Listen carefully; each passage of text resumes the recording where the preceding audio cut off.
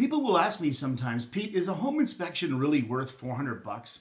I mean, am I going to get my value out of this? Yes, you will, and I always recommend it. Here's a little chat I had and an example of what a home inspector does. For 20 years, I've been dedicating my best efforts to helping my clients get the most for their homes in the shortest amount of time. In 20 years, I've learned a lot and I'm learning more. Get ready to share with me. Welcome to the Pete De Jong Show.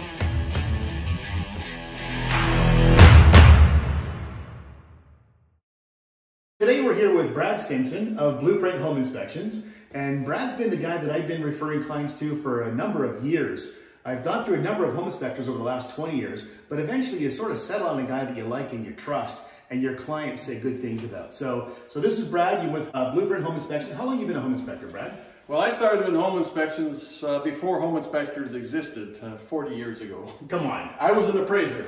Okay. And back then, 40 years ago, you had to be an appraiser. Appraisers did everything. And then eventually appraisers didn't want to do the inspection part. They wanted the value. So kind of split, and I did appraisals and inspections. And then about 15 years ago, I went back on the home inspection side because it's a lot more interesting. Really. Awesome. Yeah. So today's a little different because today we're doing a townhouse, and it's a little bit different than a home inspection on a detached house because there's some stuff in a townhouse that we're not as concerned about. We want to know the shape of the roof and stuff like that, but those things are covered up by the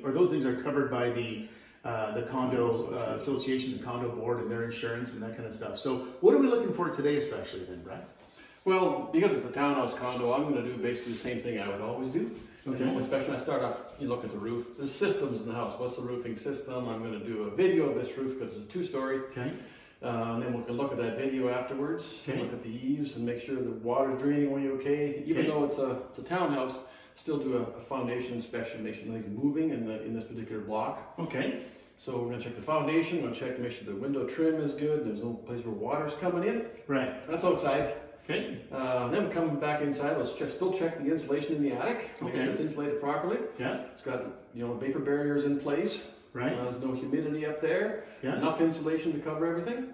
And then going to come down and check out all the utility room. Make sure the furnace is working good. The electrical wiring is correct at the panel. Okay. We're going to check out the plumbing. Make sure it's working. Check out the hot water tank. Do the furnace, run the furnace through one complete cycle, make sure everything's firing correctly. It's the hardest working piece of equipment in the house, is that furnace. Okay. Once the furnace is finished, we're going to start going room to room. I always start in the kitchen, and in the kitchen I run through all the appliances, make sure they're working all right. You do test all the appliances? Oh yeah, I run them all. Perfect, okay. Yeah, I want to make sure everything's working okay. Yeah. Oftentimes there's little things wrong with them. Right. And there are inspectors, by the way, that don't check appliances. So one of the reasons I like that. Yeah. There's a list of things home inspectors are supposed to look for. Right. You have to look for things. And there's things you don't have to look for. Yeah. But I find that my customers often ask me about appliances, so I check them. I want to make sure I check them out. Quick personal story about Brad is the first time I used him, I think you were referred by somebody else, but he was the first home inspector I ever had that actually took a sample of some black mildew or mold. We didn't know what it was, but actually put it in a sealed container and brought it to a lab and had it checked out, and then let us know, in this case, that it wasn't black mold. But oftentimes, home inspectors, in my opinion, will say, could be this, could be that, check it out, we don't know.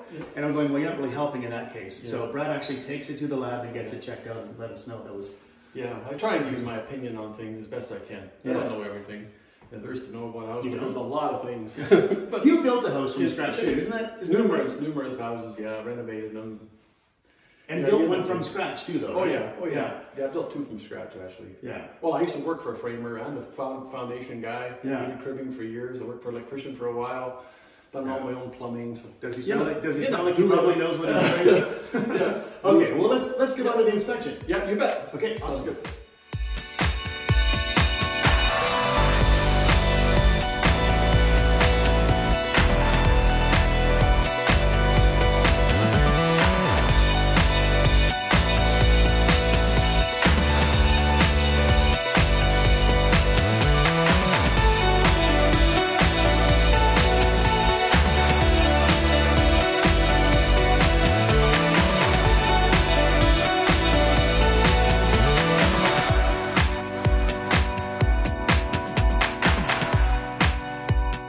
Watch the video here.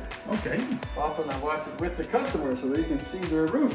Mm-hmm. And that's a GoPro you're using, Brian? Yeah. Okay. Use a GoPro. Move the video onto the iPad. full inspection reports on the iPad. This is what the roof looks like.